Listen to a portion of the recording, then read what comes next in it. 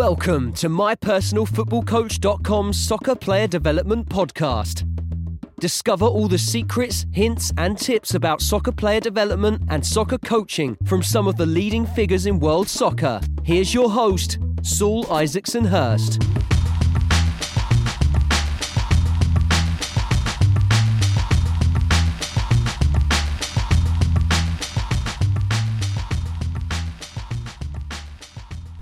Hi guys, welcome back to another show. Today's guest is Marik Reedijk. Marik has previously worked at Ajax in the Academy, also at West Brom, and also for the Dutch Football Association, as well as having some first team experience in Belgium.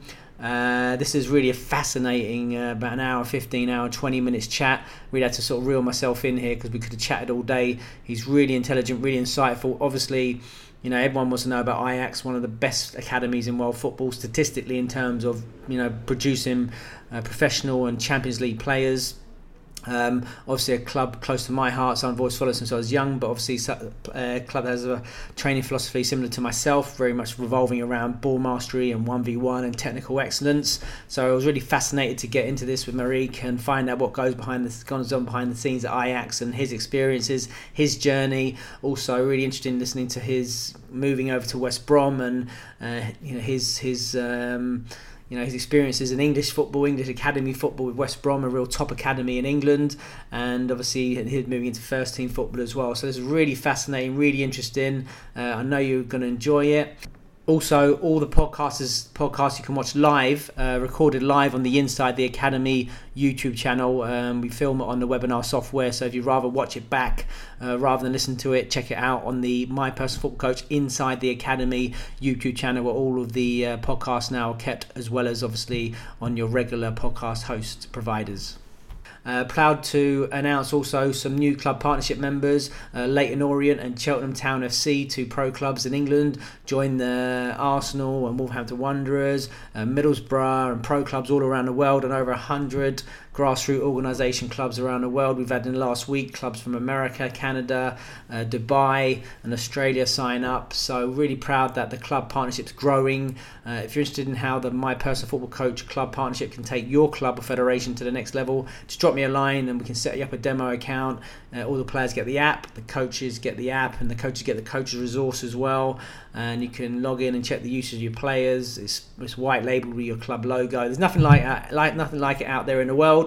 And if you want to, you know, whether you're a pro club or you're a local club, you want to give your players a world-class ball mastery and 1v1 program, just drop me a line, because My Personal Football Coach is the answer. But without further ado, let's get into this one. This is a cracker. So, Marik Reedijk, welcome to the show. Thank you very much. The first question is always the same. Can you give us a little bit of a brief outline of your playing and coaching journey up to this point, please? Yeah, I've played myself until I was 17, 18 on a, we say national league level, more or less. Didn't make it professionally and had no chance to do so. I jumped into coaching by accident. And from my town club, I ended up with the National Federation here in Holland, doing like a interprovincial under 13 ultimately. And then I had two spells at Ajax Amsterdam, two spells at West Bromwich Albion in Birmingham, and I was also assistant first team coach in Belgium at KSV Roeselare. Fantastic, very nice, sharp, concise. I like it. Great. So let's talk about your first coaching job. Tell us about that. How does it happen, and what was it? Well, the first coaching job, that was the National Federation. As I told, I coincidentally went into coaching because my neighbor needed a coach for his team. His son was playing in, so they asked me to give a session, and I really liked it. And after a year, more or less, there was a guy from the National Federation watching our match. And he asked me if I wanted to join their talented program.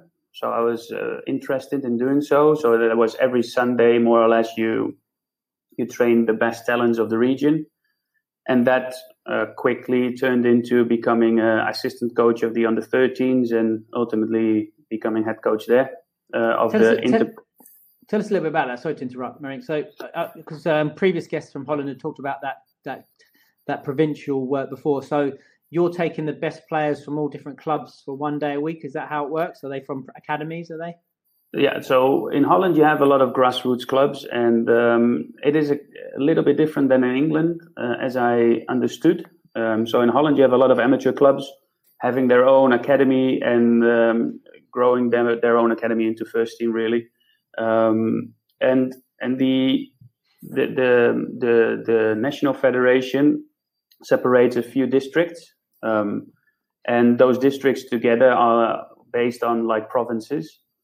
And what we did was in the first job I was talking about. So on the Sunday mornings, we took like from the region, so from a district, the best amateur players as a sort of talent pool for pro clubs to maybe see how certain individuals coped with higher opponents or higher level opponents and higher level teammates. So it was more like a talent pool for the pro clubs here around the district. So you have to say Ajax, AZ Alkmaar, Volendam, and that was really the base. And then if there was the under 11s, and if you go further, so the under 13s, you got the best talents of those talent pools of the under 11s, and they jumped into the under 13 or under 12 team. And you played matches against those clubs, those pro clubs. So that was on a Wednesday, I believe, which was first 2 times it was a training session, so you got to know each other a little bit. And after that, you played against all pro clubs or other provinces from the same teams, if you know what I mean. So that's interesting. So you're almost like a development centre for the pro clubs in that region. You're developing players to see potentially if they have the ability to go into high level. Yeah, that was the intention of the program, really. And so, how long did players stay in that program for? The 11s, until they get released, like an academy, or they get promoted? Yeah, it depended. So if they managed to go to a professional club, they were out of the program, obviously. But sometimes it happened that other players. So every year, at the beginning of the year, there was a selection. So the former players were always invited, and some new players from the scouting list were added. You played like a sort of selection days, so 2 or 3. They were all, and then you picked the team, and from that you build the team up. But I always wanted that there was an opportunity to get like 1 or 2 players in for 1 or 2 matches in order to maybe see if there are some talent, so some late developers or some players who were not scouted yet, to give them an opportunity as well to get into the program. So you selected like 16, and then you could add 1 or 2 more. And so, how did that relationship work with the clubs? For example, Ajax, Alkmaar, you mentioned. So, how did you say, "Oh, we have a good," or did you just play them? They see them, they like them, or they keep in contact with you, or how does that work? That relationship as working with several different clubs. Yeah. So that relationship was based. So the national federation sent out the program of our team. And so the clubs had the opportunity to scout them. And in that program, there was 1 match against that team. So against Ajax, against Volendam, against AZ Alkmaar, FC Utrecht sometimes. And so they had an opportunity to see them against their own teams, but also they had the opportunity to visit the other matches as well. Interesting. And so tell us about your first sessions then, on these first sorts of things. What would a typical session look like for those under 11s? Well, that was based on more technical details, combined with a little bit of tactical elements. So that was a first touch shooting, beating 1v1 in offense, but also beating 1v1 in defense. So if you look into those elements, you got into a little bit more specifically. So let's take a touch. How is your body position before you receive the ball? How is your first touch? Where is the direction you get your first touch? What is the weight of your first touch? And all those kind of little details you mentioned to those players. However, it is always a contextual thing. So such football is not only about there is no great technique, if you know what I mean. It's always seen in context. So for me, that was always one element which is really good to take into account. If one player is not executing in the right way, if you know what I mean, but is very effective with it, it is not bad. It makes it's an opportunity to maybe, how do you say that, polish it a little bit more. Yeah, sometimes. Absolutely. Yeah. So that was a little bit of the approach, and the tactical elements you put in then is like, okay, if you defend 2v1, so you have two opponents against you and you have to defend that. What is the best thing to do? And then you had a goalkeeper behind him. So what is the best thing to do, and how can you give the opponent the least time and space? And you talk about those basic things. So what is your body shape? Which side are you pressing? Why are you doing that? What is the position of your goalkeeper? Those kind of little elements. So tell us about then yourself. A couple of interesting things that you talked about. So, for instance, the technical detail. I mean, did you just have that information yourself from your playing days? Did you take that on board from coaching courses? Did you research? Did you study? How did you bring that to the players? Tell us a bit about your journey in that process. Well, in that way, at that moment in time, it was just about a sort of feeling, but an experience, and I always was interested in those kind of things. I had a friend who was very big into the technical details, so we spoke a lot about those things. But further up my journey, so I was 20 at that time, more or less, and now I'm 29. And in this journey of 9 years, I've researched a lot. So I've done a bachelor's, and after that I did a bachelor's in organization science, which I didn't really like, but okay. I got the opportunity then to go into a coaching master's, so a master's in coaching science in Hartpury in England. Are you familiar with that? Yes, football college, it's football school, isn't it? Yeah.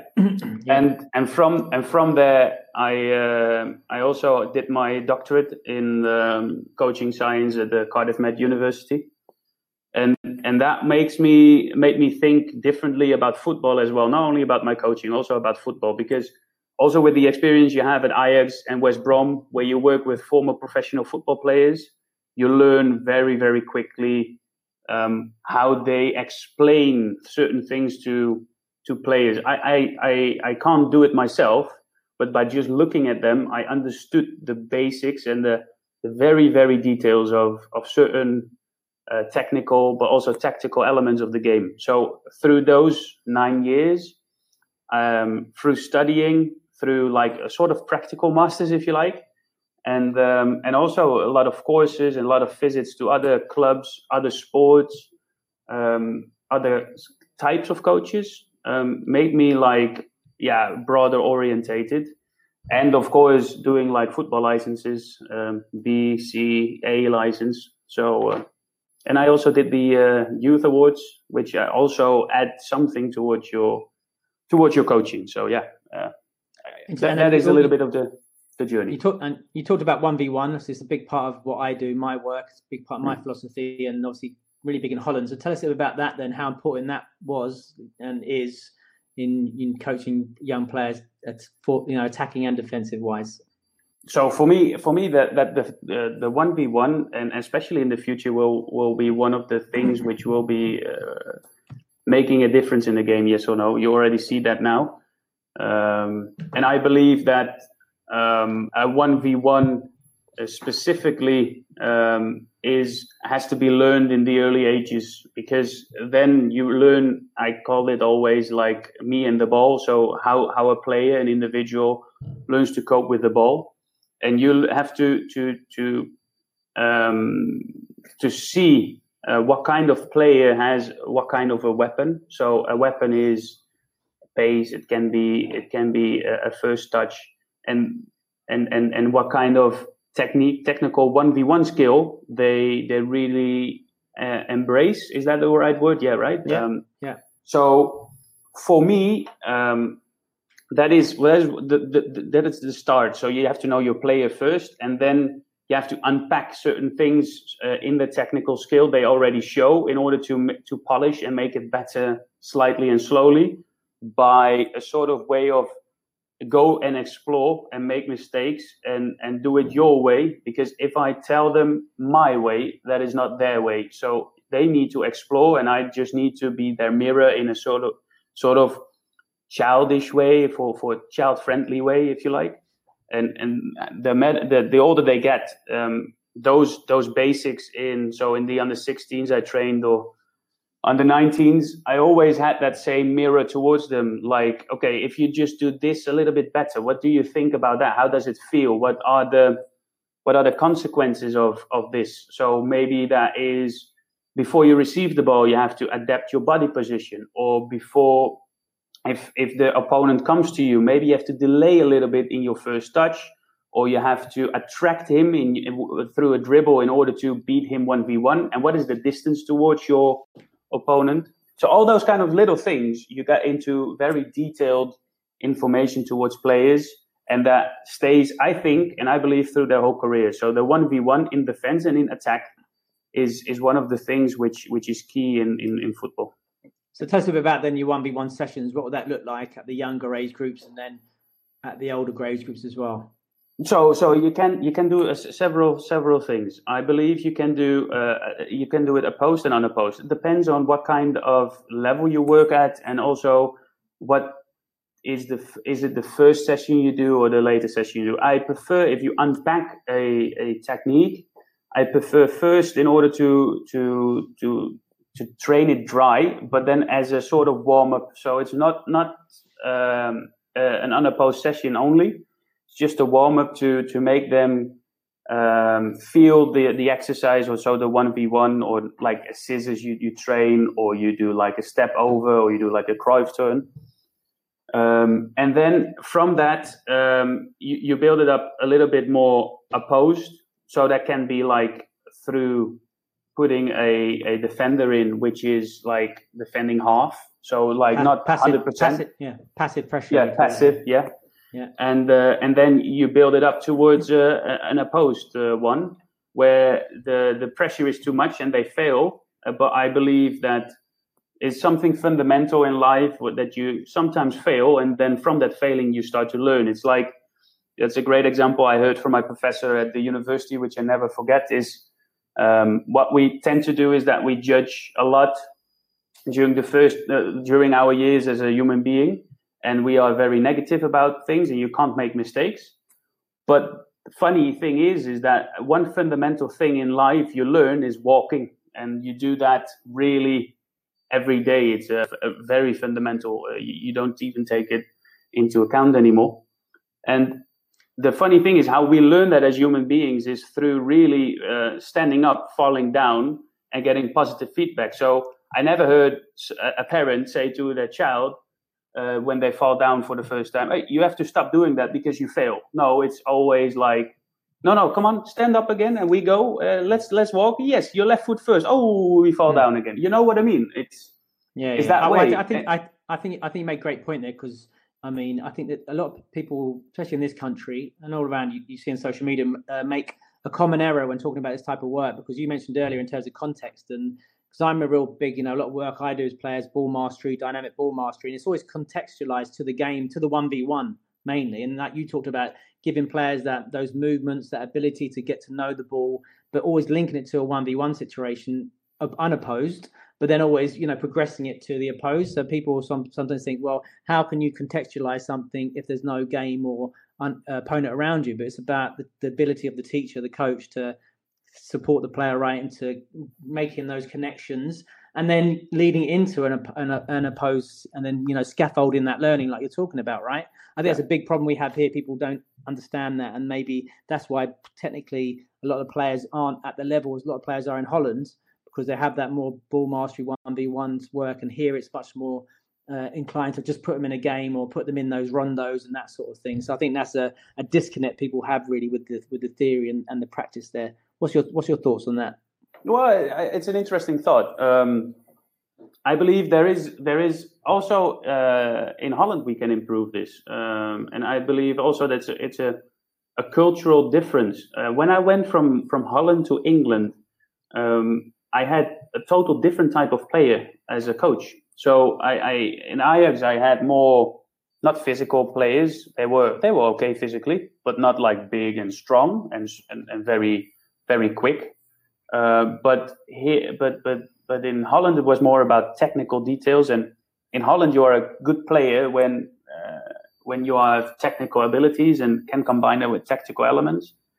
And I found it fascinating to see that in England it was a total different thing, and it is not bad or better. It is just a total different approach towards the game.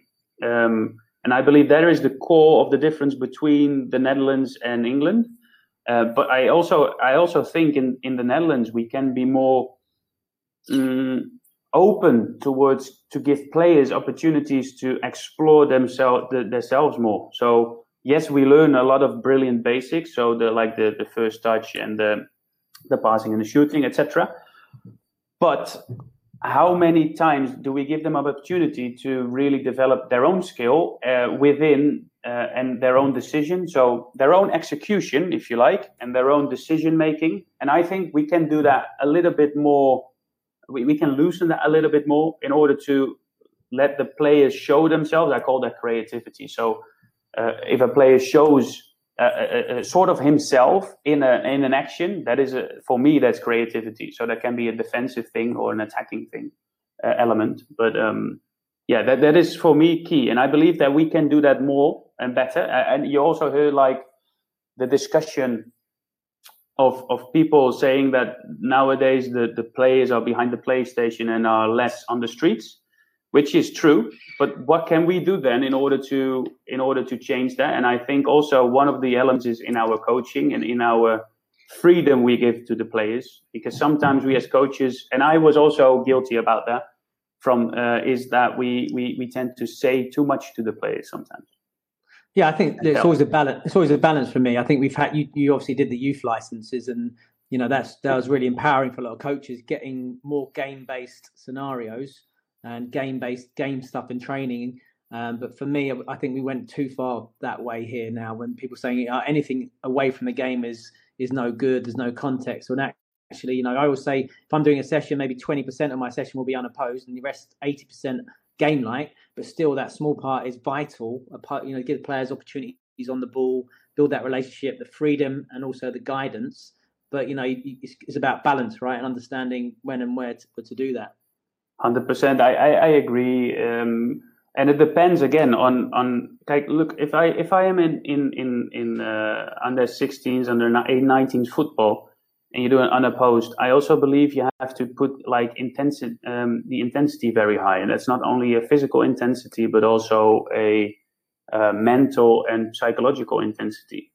And by doing that, your technical details are under severe pressure, and then you can show them that although it is unopposed, you have stresses in your head, and therefore your technique is under pressure, and so there is a sort of a match realism in an unopposed practice.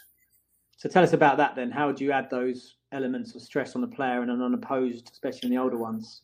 So for example, when I was working at West Brom, I worked in close companionship with my S&C coach, physio, and a psychologist who were around, and we created some exercises which were like very high intensity physically, but also very difficult in order to cope with psychologically and mentally. So, for example, an unopposed practice was a practice where there was a clear rotation. It was all like very easy. It seemed very easy, but the problem was that if one player made a mistake, the whole exercise was killed. So, in order to really execute it properly, they needed to help each other. They needed to look forward and be proactive. If there was at one cone, if you just released the ball, you had to be very quick to receive the other ball. So there was a lot of different things going on. Besides, there were two players standing continuously rolling around in the middle, which wasn't the something you want. So that was like a methodological step, which you then say, okay, go on, continue. But there are two players in the middle. You find out yourself how you solve that problem. I don't want them to be in the middle constantly. So that's up to you. Play on. So they had to solve a problem while they were still having like an overload, but it became a little bit more easy. So they found a solution towards the first problem, but then you add a second problem in that technical part. And the demands from me were then very clear and very easy. Every ball needed to be perfect in the technical way. So your touch, your pass on the right with the right precision, so the right direction and the right pace. It needed to float over the pitch instead of like bubbly. So those kind of elements in your coaching only you can take into like an unopposed practice. If you do it opposed, you can also add like certain rules, or you referee very bad, or you explain. That's what I did as well. I explained, for example, a practice in Dutch towards the English players, so they didn't understand the word. And at the end, I said, "Good luck." And they had to find out themselves how they solved the problem. And I just explained in Dutch, but showed with my body language a little bit what I wanted, so the core, and furthermore, I was fine with everything, but I was curious how they cope with it. Those kind of things you can do. Yeah, interesting. We'll come back to West Brom in a little bit. Let's go on to Ajax then. I mean, tell us about how that came about and your first impressions going into that massive club. Well, I was at the National Federation, and a friend of mine who was working at Ajax already was asked to do like opponent analysis during the Future Cup. It's like a tournament here in Holland at Ajax, where all kinds of big clubs come every Easter. And he asked me if I wanted to join him and help him out because he needed some extra eyes. So I went with him, and it was by coincidence that every time we watched the match, Ajax played the team I made the analysis of. So every time I was explaining what I was seeing, how they played, my thoughts on how Ajax could use their strength in order to get into their weaknesses. That was the first start. In a way, and I met there Said Touali, and he is now the academy manager, and I thought that I could learn a lot from him. So ultimately, I went to Said and asked him, like, is there anything like what do you recommend? I just finished my bachelor's, and I want to explore if football full time is something for me. So I said to me, like, what do you really want? I said to him, like, yeah, if I can if I can look over your shoulder for a year, that would be great. So he said, okay, I'm gonna look if that is possible, but don't expect anything. And a few weeks later, I received a call if I was still interested. So then obviously I said yes, and I was coaching then the under 17s, 18s, and 19s in a sort of learning assistant role, and it was very interesting because you had the 6 weeks cycles. So every head coach swapped the team. So the under 17 coach after 6 weeks went under 18s coach, and under 18s coach after 6 weeks then became under 19s coach. And I and the individual coaches, we swapped every day. So what was the reasoning behind the changing every 6 weeks? That was to avoid that players were not getting all attention from different coaches. So if you have a coach for a season and the coach didn't like you, for example, that was one of the reasons. It shouldn't be that because of that coach you miss a year of football, or that if the connection between the coach and you isn't as good, you are not dependent on the coach only. And besides, the advantage was that you always need to cope with new circumstances. So it's your journey instead of the journey of the coach only. So it can't be the coach who is an excuse, more or less. And so, tell us about your first impressions then when you arrived at Ajax. What were they? Cool. It was doing there was a big learning curve for me. I was out of the blue. I stood on the pitch with a lot of ex-professional footballers. There was a really great how do you say that? Age groups that were really good. In every day I learned so much in terms of the football content, things going on in football, how the football world works, those kind of things, and also the from that module I just told you about, what the advantages are and what the disadvantages are, and how that works and how that affects players and how that affects coaches and what it means. So it was a total new way of working, which was also very fascinating to experience. So let's get into that little bit, some details then, because obviously Ajax, one of the best academies around the world. Everyone wants to know what happens there, what makes it such a strong academy. So tell us a bit about that, and what does a typical session look like? What's the methodology, the philosophy? Tell us about the inner workings there at the academy.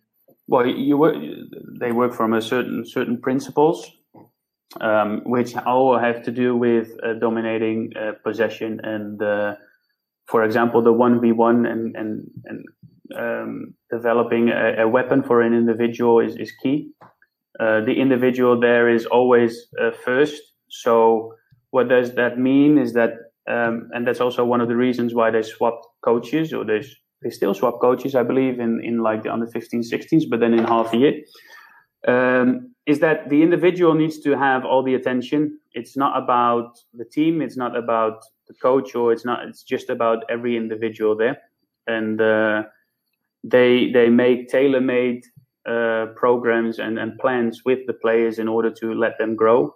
The sessions are based on team, but also on individual needs. They have a lot of skill trainers over there, so ex-professionals, which I found great to see that a coach like me, I can't do the things they can. So having those kind of people walking around in such a academy is really good in order to show players how things really look like and explain how they feel and what they do and where the foot is. So the very details, but always also with a picture with that, not only on the video, but in real life. I think that's a strength. And one of the strengths is also like the very culture at Ajax is also a special one. I mean, every culture is special, but there is a high performance culture from the youngest youth, because there is a lot of expectations around those players, and not from Ajax itself only, but also from the outer world. So the external world, which makes it for players on the young players good to experience, because that's also where they come to in a later stage of their career, hopefully. And so you have to cope with certain dynamics and pressures. Tell us a bit about that. You mentioned, having a session which was based around the individual and the team. Can you give us an example of what that would look like? So if you do, for example, a team practice, you have certain aims with the team, but within that session, you can also take one or two individual needs out in order to improve them as well. So let's take a practical example. You train, let's say, playing in the final third. And then what you see at Ajax and in Holland as well, and I think in youth football in general, is that the players come always towards the ball. Now, if you have a player who comes towards the ball and you really need him to go in behind, you put that player into against an opponent who is very strong in defense, very, very strong in the 1v1 defending. And from that, you have a trigger point for him to let him lose the ball 3 or 4 times. And then you ask him, why are you coming towards the ball? Or what is happening? Or you can ask him a question in order to print into his mind that maybe the solution can be in behind, in order to create more space for himself with the first run. Or maybe if you did it 2 times and then a third time you do like you're going in behind and then come towards the ball, then you have more time and space on the ball. So that is the thing you'd like to show, and you can do that within a team session. And tell us about what would a typical session look like at those age groups at that time?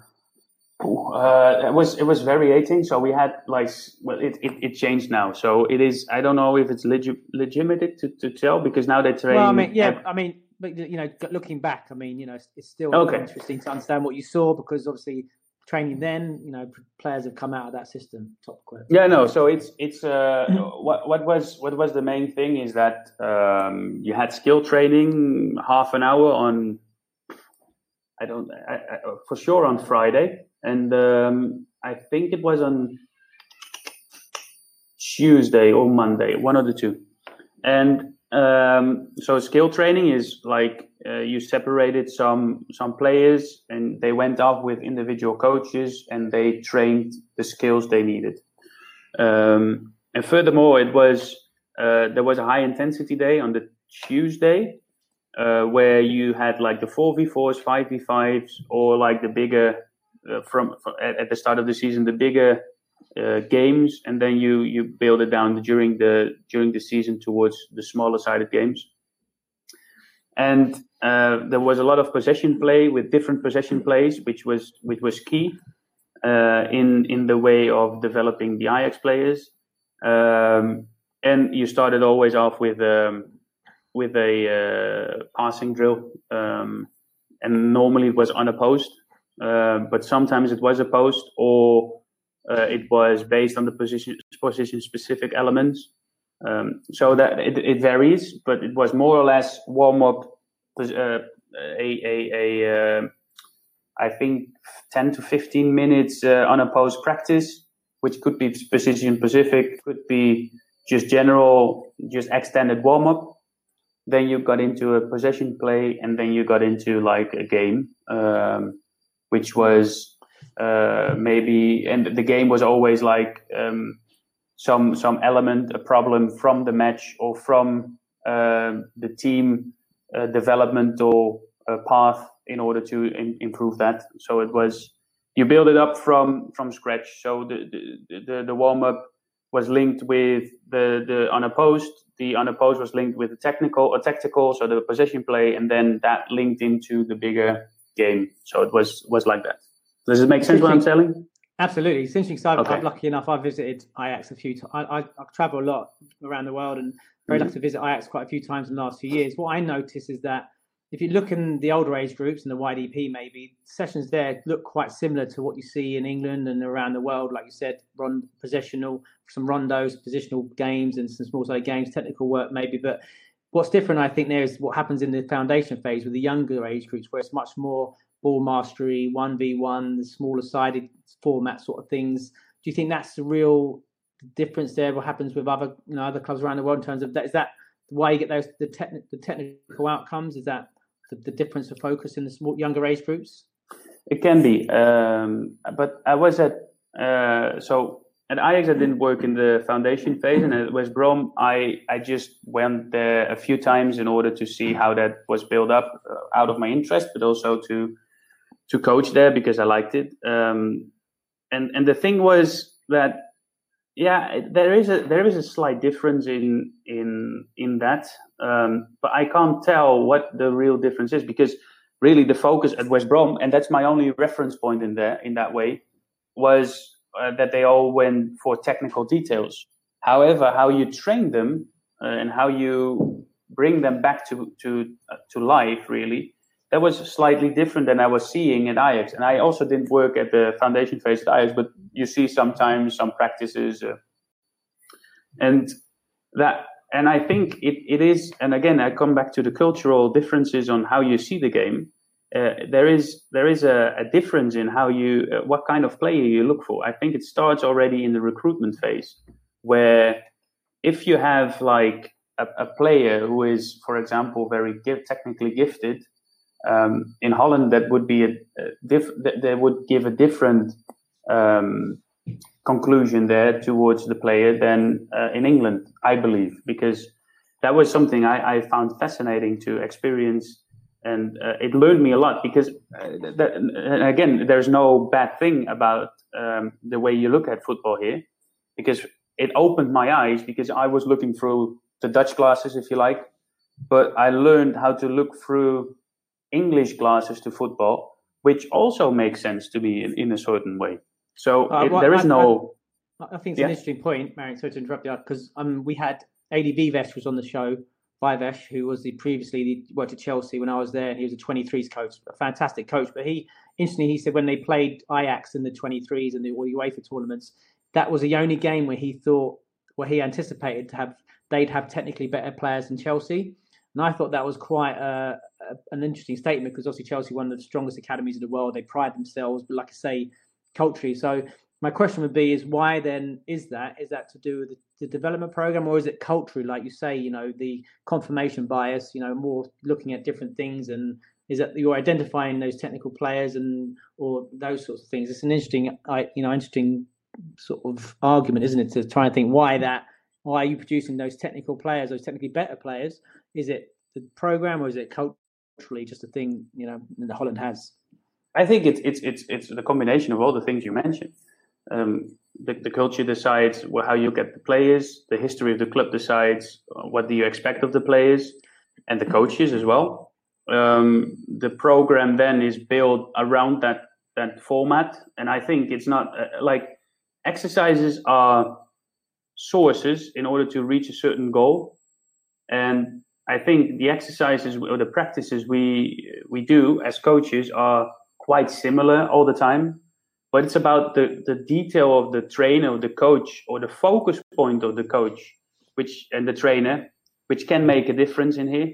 And I believe that is also a part of that difference, or that Ajax has a certain way of playing. And it also has its disadvantages, because you have a typical way of playing, which also has disadvantages sometimes. So I believe there's a whole bunch of little things making a big difference at the end in the end project, if you like. So the under 23s, for example, like you just mentioned. Well, essentially, because I always tell this story when I took the under 9s at Chelsea on a tournament in Holland once, and we were at this complex, and there was these guys were playing squash in a squash court. Squash court. Yeah. They were playing football in a squash court, and we saw them at home. So I said, "What are you doing, guys?" And they goes, "Oh, they were like a lower division team on their pre-season training, and they were playing this game." And I thought that's I'd never see that in England. I don't think someone working that way would be much more physical type thing. And I think that's what's interesting, the cultural difference. Even like a yellow league club like that, the emphasis on technique and their training, and like you said, the physical.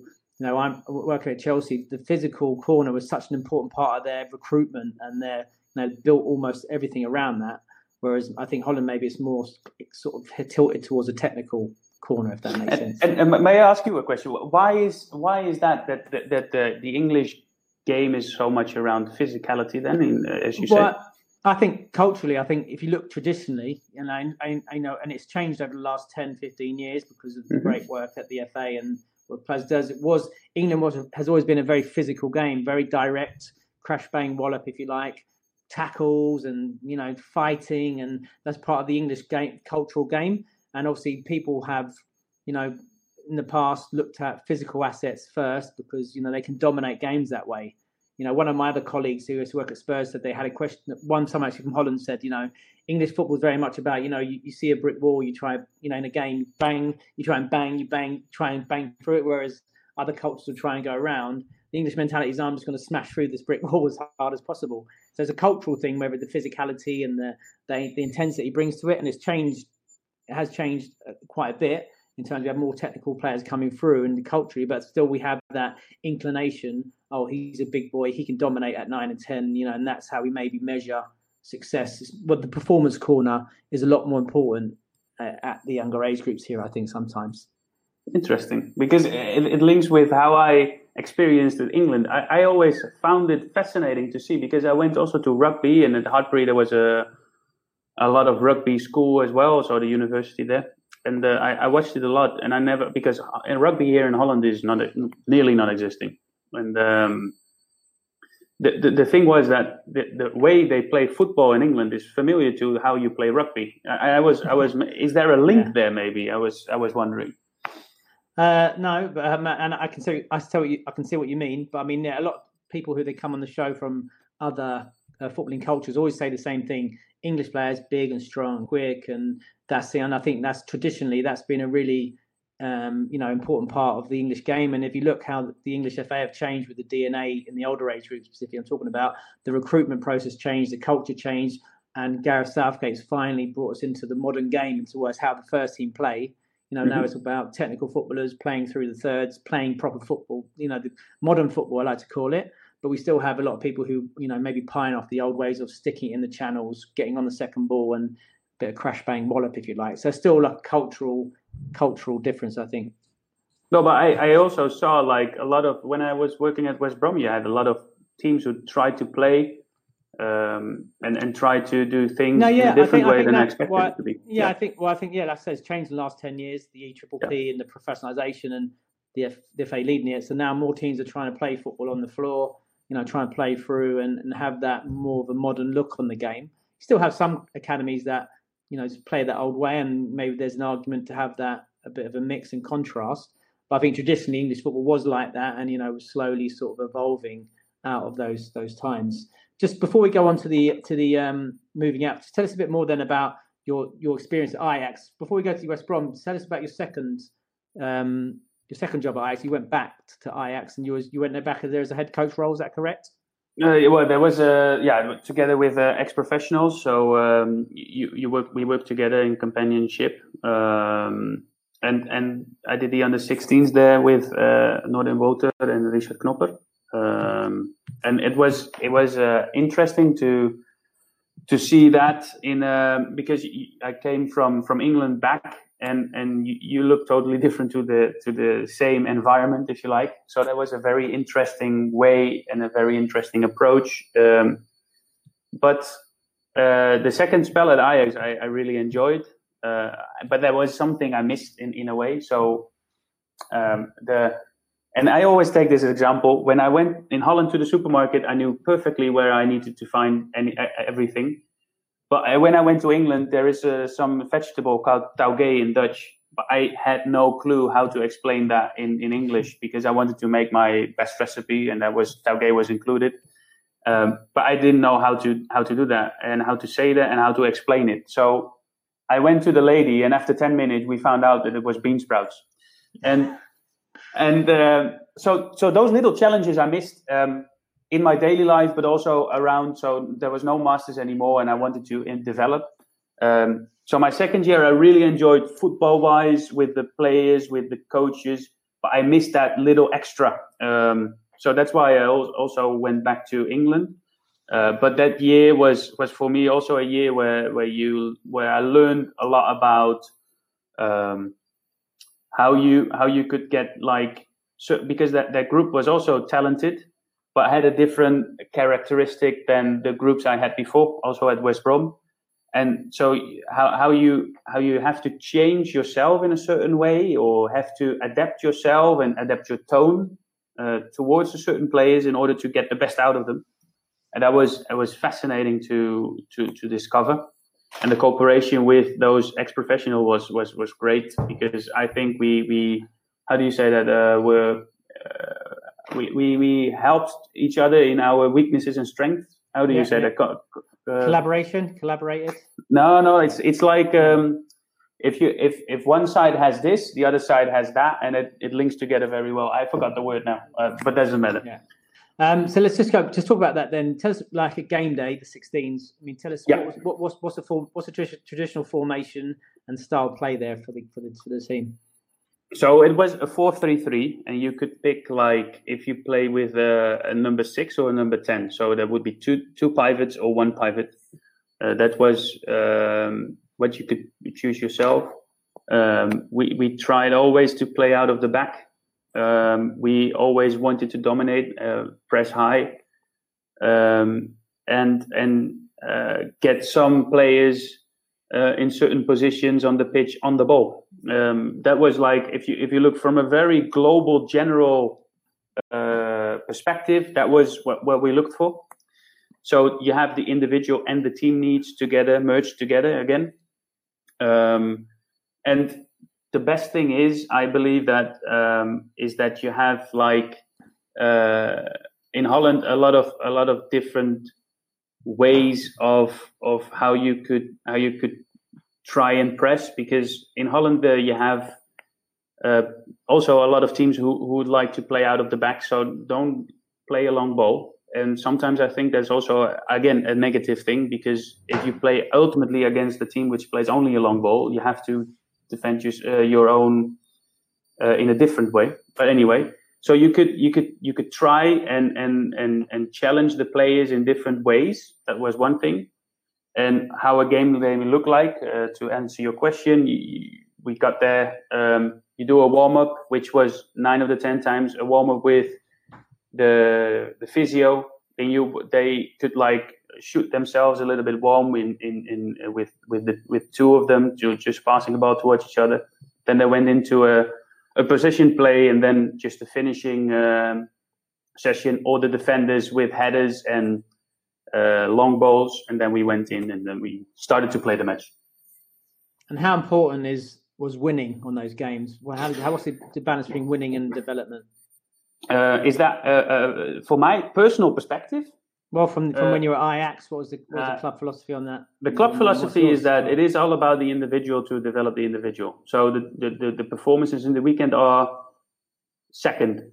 It's always about the individual and how they develop. So our best players often went to the under-17s to play higher up, and we got under-15s with us.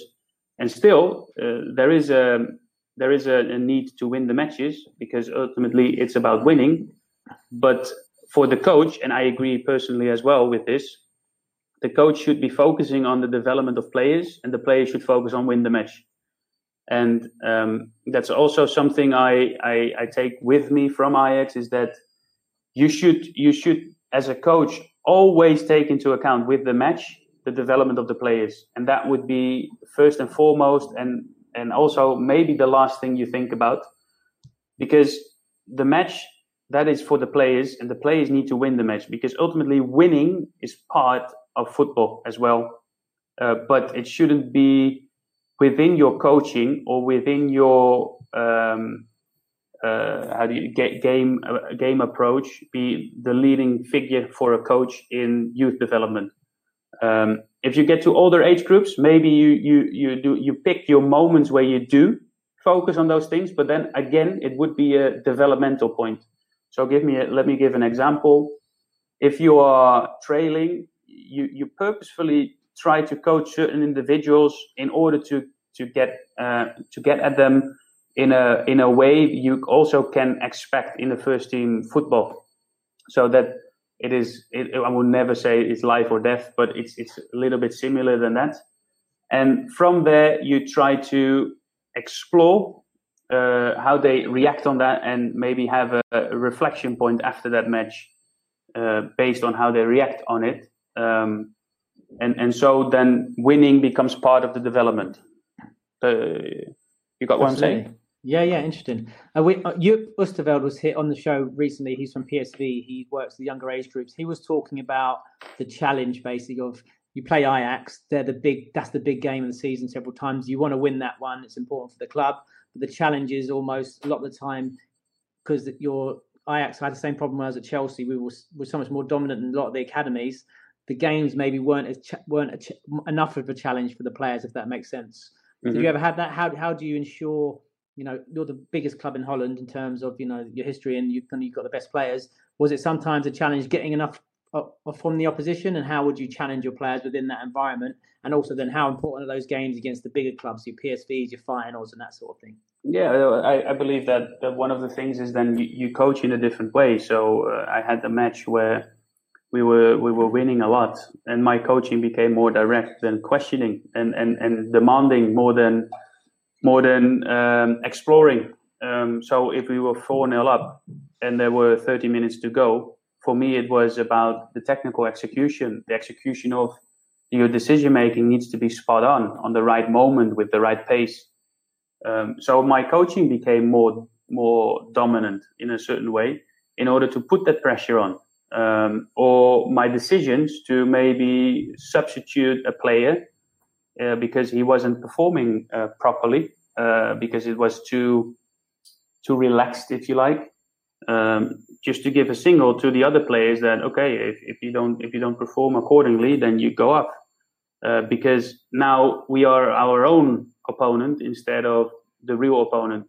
And if we were trailing, for example, if we were losing a match, it was for me, I took a different tone of voice. So my coaching became different towards the players in order to get, again, because they already have that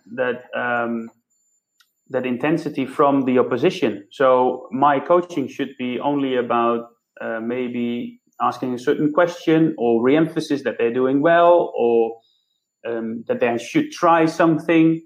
And it depends on context. But if we had like such an easy game, there is no easy game. But if it was too easy sometimes, then you try to be the intensity yourself. So you get up the intensity by demanding more.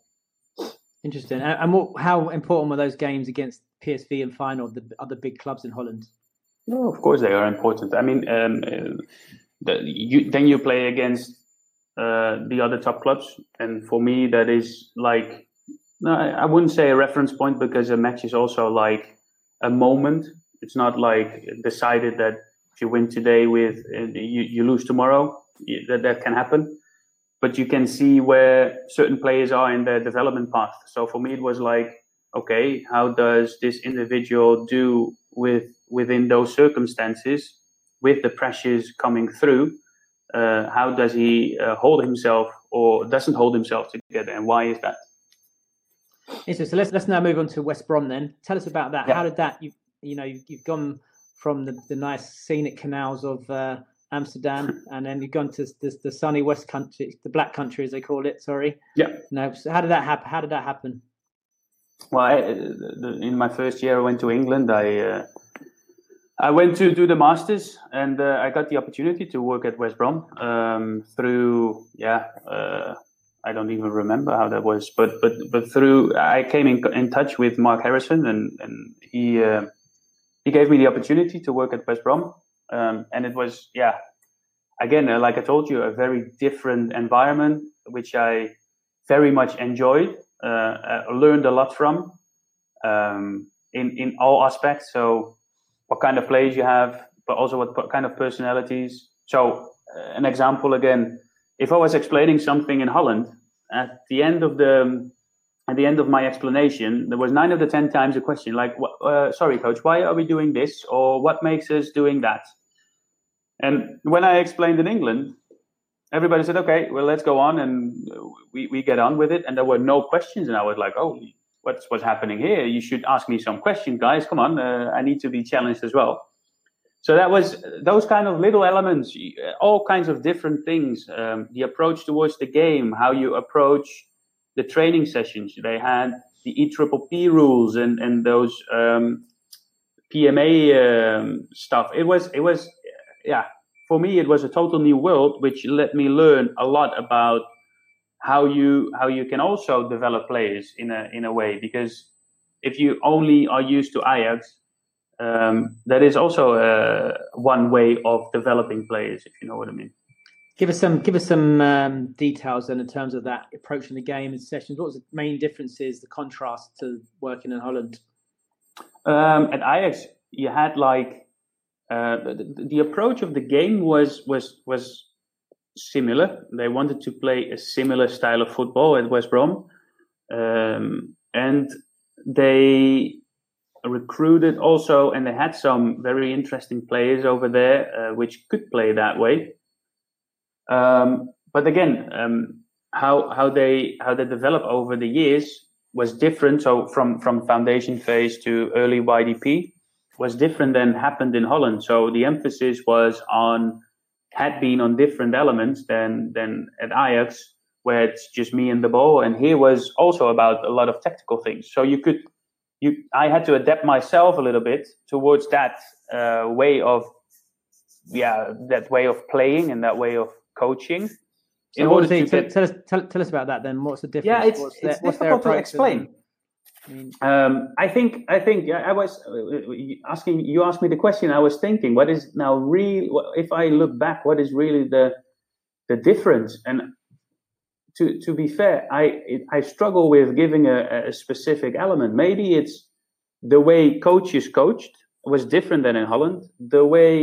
So when I entered the Premier League, how do you say that? No, it's not the Premier League. It's you sign the contract, you get like a book telling what you can't and can do with health and safety. Those kind of little things are making you as a coach act differently. And I believe that there should be health and safety for sure. But sometimes it can also be too much, because sometimes a player needs an arm around him. But if you look strictly to the rules, that is not possible, if you know what I mean. You should do that with a certain distance. And that is something, it's a delicate discussion, but those little things make it different. And I believe also the different background of the players, where at West Brom, there were some players which were coming from wealthy backgrounds or very poor backgrounds. So, and in Holland, that big gap was also, I believe, smaller. I think they were also from poorer backgrounds, but not as I experienced in England. The roughness there was sometimes harder than in Amsterdam. But to be fair, I think that's also a good thing for certain players in order to survive in the football world. And you mentioned before about the players, maybe they didn't question stuff. What was the other major difference between the players in a 16s team in West Brom and the players in the 16 teams in Ajax? So the technical details of the Ajax players was averagely seen. It was better. The tactical understanding of the game was average. If you look from an average base, better. However, the mentality of the players and the physicality of the players, I believe in England was better. So if you have the two together, you have a great mix. But I believe that within West Brom, you had a lot of players which had good potential of playing professional football, especially if you look to the English game. And in Holland, that was the same. Because if you look in Holland and you compare to, so I watched a lot of Championship football and a lot of League One football and a lot of Premier League football. And if you look now to the second league in Holland and the first division in Holland, we have, there is a total different way of playing. The intensity is different. The style of play is different. So I could see, because I ingrained myself a little bit. I tried to ingrain because I'm still Dutch. But I tried to get myself into the English football and understand the English football. I could see the potential of players they had, maybe with less tactical and technical understanding, but maybe by adding that towards their game, they had the potential to play professionally. And at Ajax, you have the same, because in Holland, it's not so much about physicality. It's more about tactical and technical details. And you don't need to run up and down the pitch constantly, because you have a lot of transitional moments. You have them, but not as they have in English football. So it's not I wouldn't say kick and rush, because that is not really what you see in Championship, and especially not in Premier League anymore so much. But that is the main difference. So in my opinion, you have a lot of talents on both sides for the specific way of playing in the country. Is that an answer to your question, by the way? It is. It's interesting. Sorry. Do you think the main differences are then in the English game are the physicality and the increased amount of transitions just generally in the game? Well, yes. So if you look at the high the high intensity of the Premier League and the Championship, and the way, for example, of defending. So I'm now following a team in the Championship, and they play man mark. In Holland, you never play man mark. So that means that you have to have different types, different way of playing in order to execute the game model accordingly. So that means that you have certain players there and not in Holland, and vice versa. What were the other major differences just within academy football in general? Game days, relationship with other clubs, and those sorts of things you experienced in those years at West Brom compared to Ajax? Especially the traveling distances. That was one thing. Right. I think the accommodations, so like the training grounds and the way the pitches you play on in general in England are much better than in Holland. If you look at the facilities, more or less around the players, so around as a staff, so the S&C coach, physio, all this, and they have full-time members, or for that is better than in Holland, because in Holland you have Ajax, PSV, Feyenoord, maybe AZ Alkmaar, and then I believe there are not much academies who have like so many staff around in order to develop players. I think that is a positive thing as well. So there was also a difference. And if you play matches, you played against different ways of playing often. And that's also something I found fascinating.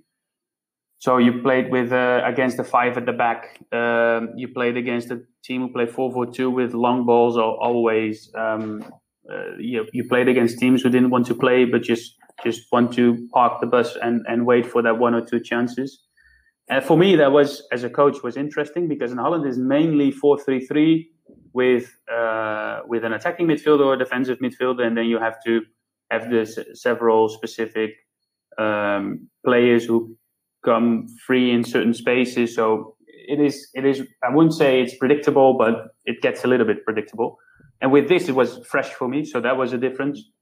And at game days, especially in the cup, because in Holland you have the under-8s play also like competition, so they have a league table, and in England until the under-16s you don't. The only thing was the Footler Cup or the FA Youth Cup, and that was interesting to see, because my first match there, we played against Arsenal. It was like 3-3 extra time. We went up 4-3. And the whole team, including staff, were next to the sideline, because there were 2 minutes to play. We were in front, and we could beat Arsenal then, and everybody was very enthusiastic. And that's something which never happened in Holland before. So I was watching. I was like, "Holy, what's happening here?" I was looking around like, "What's happening here?" What can I do now? What did you say? Everyone was what? Everybody was so enthusiastic and was so into the game and wanted to win, and was like it was nearly celebrating already. So for me, that was like, "Oh, what's happening here?" So it was funny to see. And then you see the difference as well in playing a league normally, so that it gets like not normal that you win matches, especially not in a knockout phase, but you're more used to winning. But if you take the winning away and then you only have a cup, saying that you can win matches and really has a progression by having a win, then the pressure on those matches is higher than having the both, so a league and a cup game. Interesting. Okay, then let's move on then to you're working in the first team. Tell us about that and how that came about. Well, that was my second year at West Brom. I did my PhD, and my PhD was the first year very practical based. So we went into every Thursday we had like meetings with all kinds of coaches.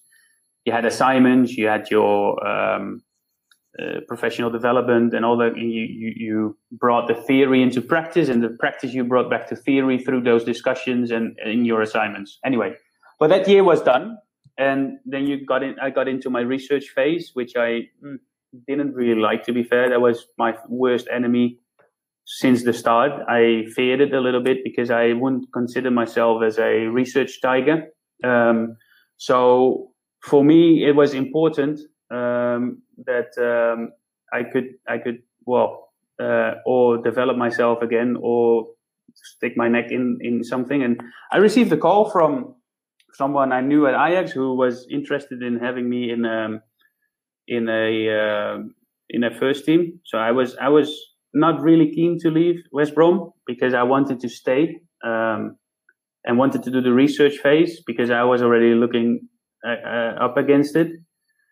But I spoke with the manager 3 times, and this was enough.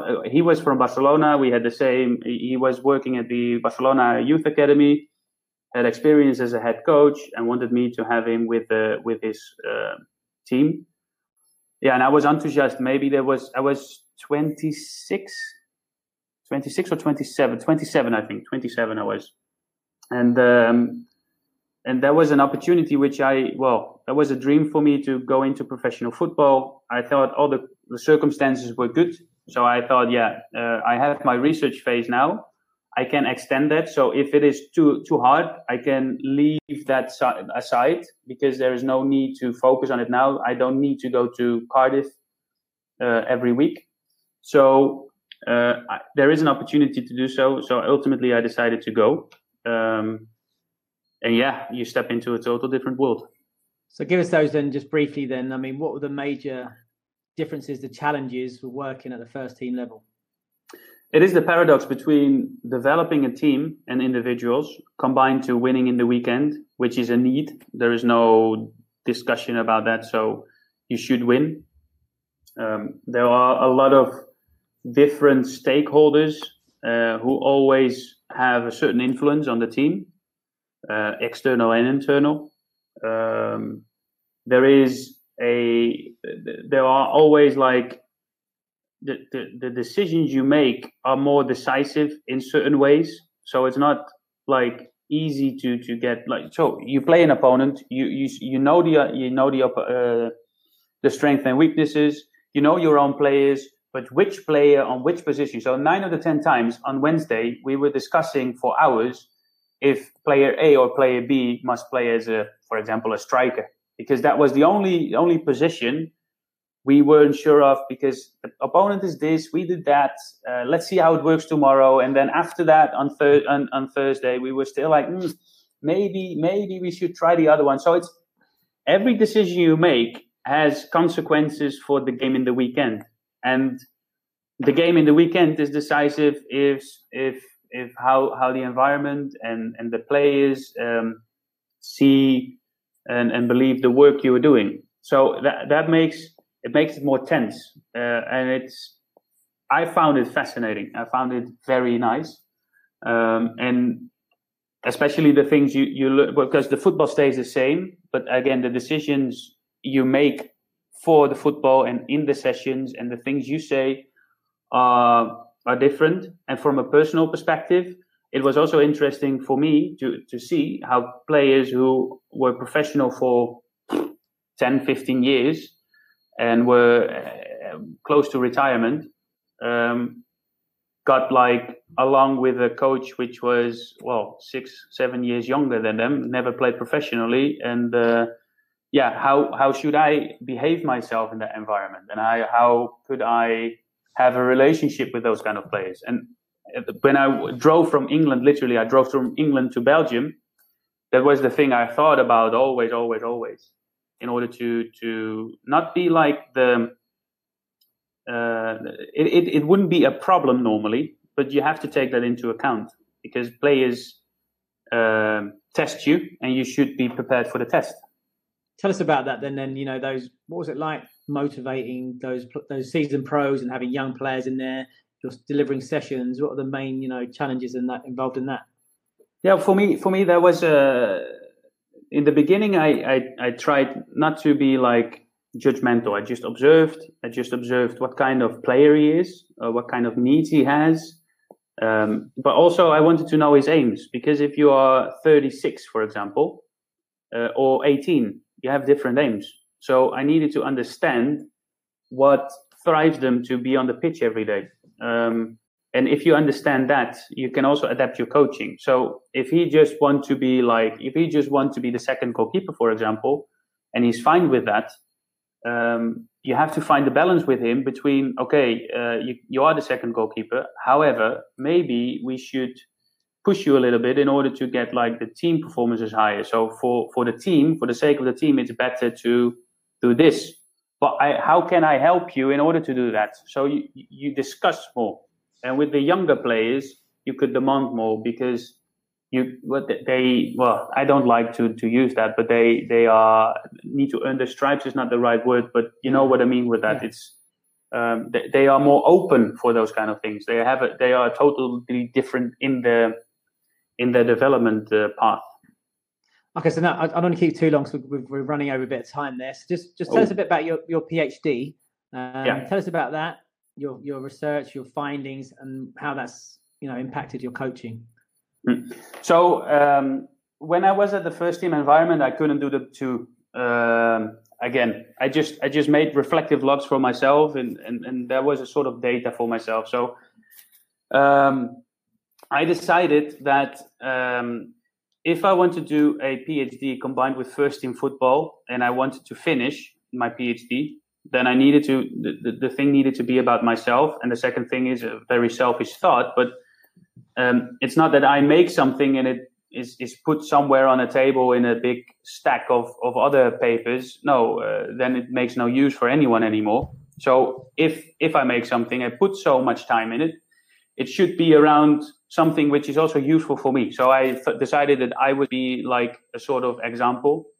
So I searched for different theories, different ways of approaching that and methods. And ultimately I came along with phenomenology, and phenomenology is how you see things you normally take for granted, if I say it in a very simplistic way, and it searches for that. So if we coach, we do things automatically and we take things for granted.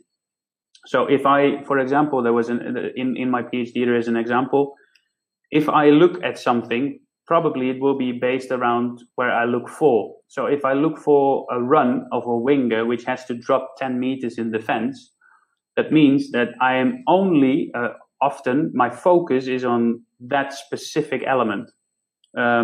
Whereas other circumstances around him can be a condition in order that he makes that 10 meters back. But if my focus, and this is a very simplistic example, but it explains the principle. But if my focus is too much on him, I maybe miss to see other things. So by seeing one thing, I can't observe any other things. So in my observation, I only see him run 10 meters back.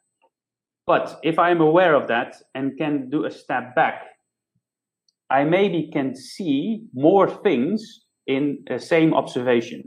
And you can literally do a step back or revisit what you have seen.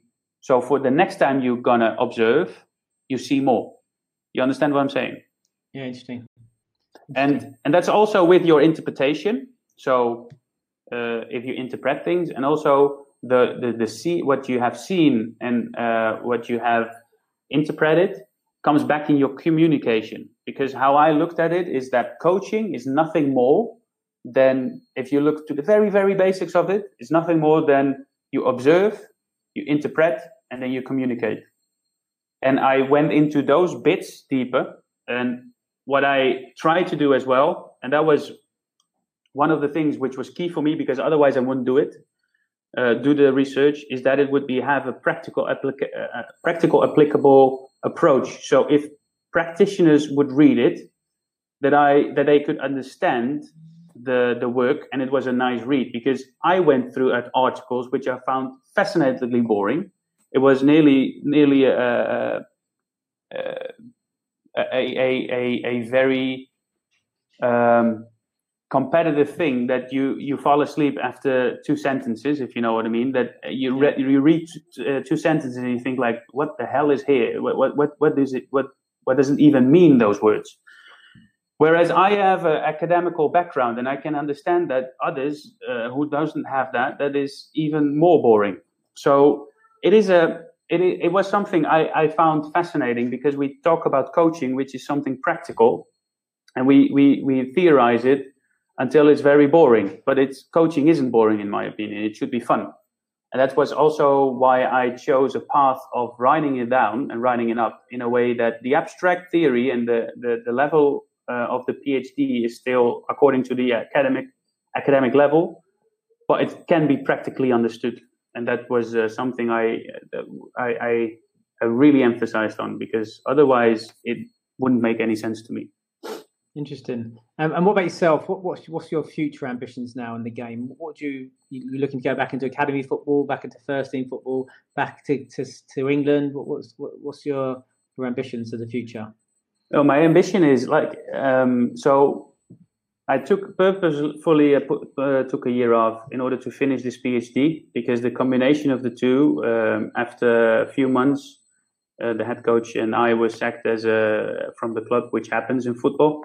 Then I took 3 months off in order to, reinstall myself a little bit, because I was tired. There was so much pressure on my shoulders, and I needed to make a decision: or I finish the PhD, or I quit the PhD and start into football again. But it's not in my nature to finish something without really finishing it. So to quit something in between. So I decided, okay, I take a year off. I take a year off. I take a year off football, and then after that season, I aim to finish the PhD, which was a challenge, though, writing up something in a year. But I managed to do that, and in between I did some projects with individual players and analysis for opponents for professional clubs, and I helped also as a caretaking assistant, if you like, also in a professional club here in Holland. So I did some projects in between, but the main focus was PhD. That is done now. I finished the writing up in August, and a few weeks ago I had my Viva, and I defended it well, so it was all done and dusted. So now in these Corona times, I'm looking to go back into football, and now I come to your question. I'm sorry for the long introduction, but then I look to go into or like PDP phase head coach as there, or as assistant coach in professional football again, because for me that is, I think, where my current qualities and characteristics fits the best, and wherever that may be, because I'm open to go everywhere. I like the challenge, as I told you. I like to be outside of the comfort zone and don't know anything. So yeah, let's see where it brings me. Mairk, thanks very much. It's been fantastic. Appreciate your time. Thank you very much. Thanks for tuning in to the MyPersonalFootballCoach.com Soccer Player Development Podcast. MyPersonalFootballCoach.com's Dynamic Ball Mastery Program is the world's leading online individual technical training program, proven and developed at the highest level in the English Premier League. Sign up now to train like the pros and take your game to the next level. Master the ball, master the game.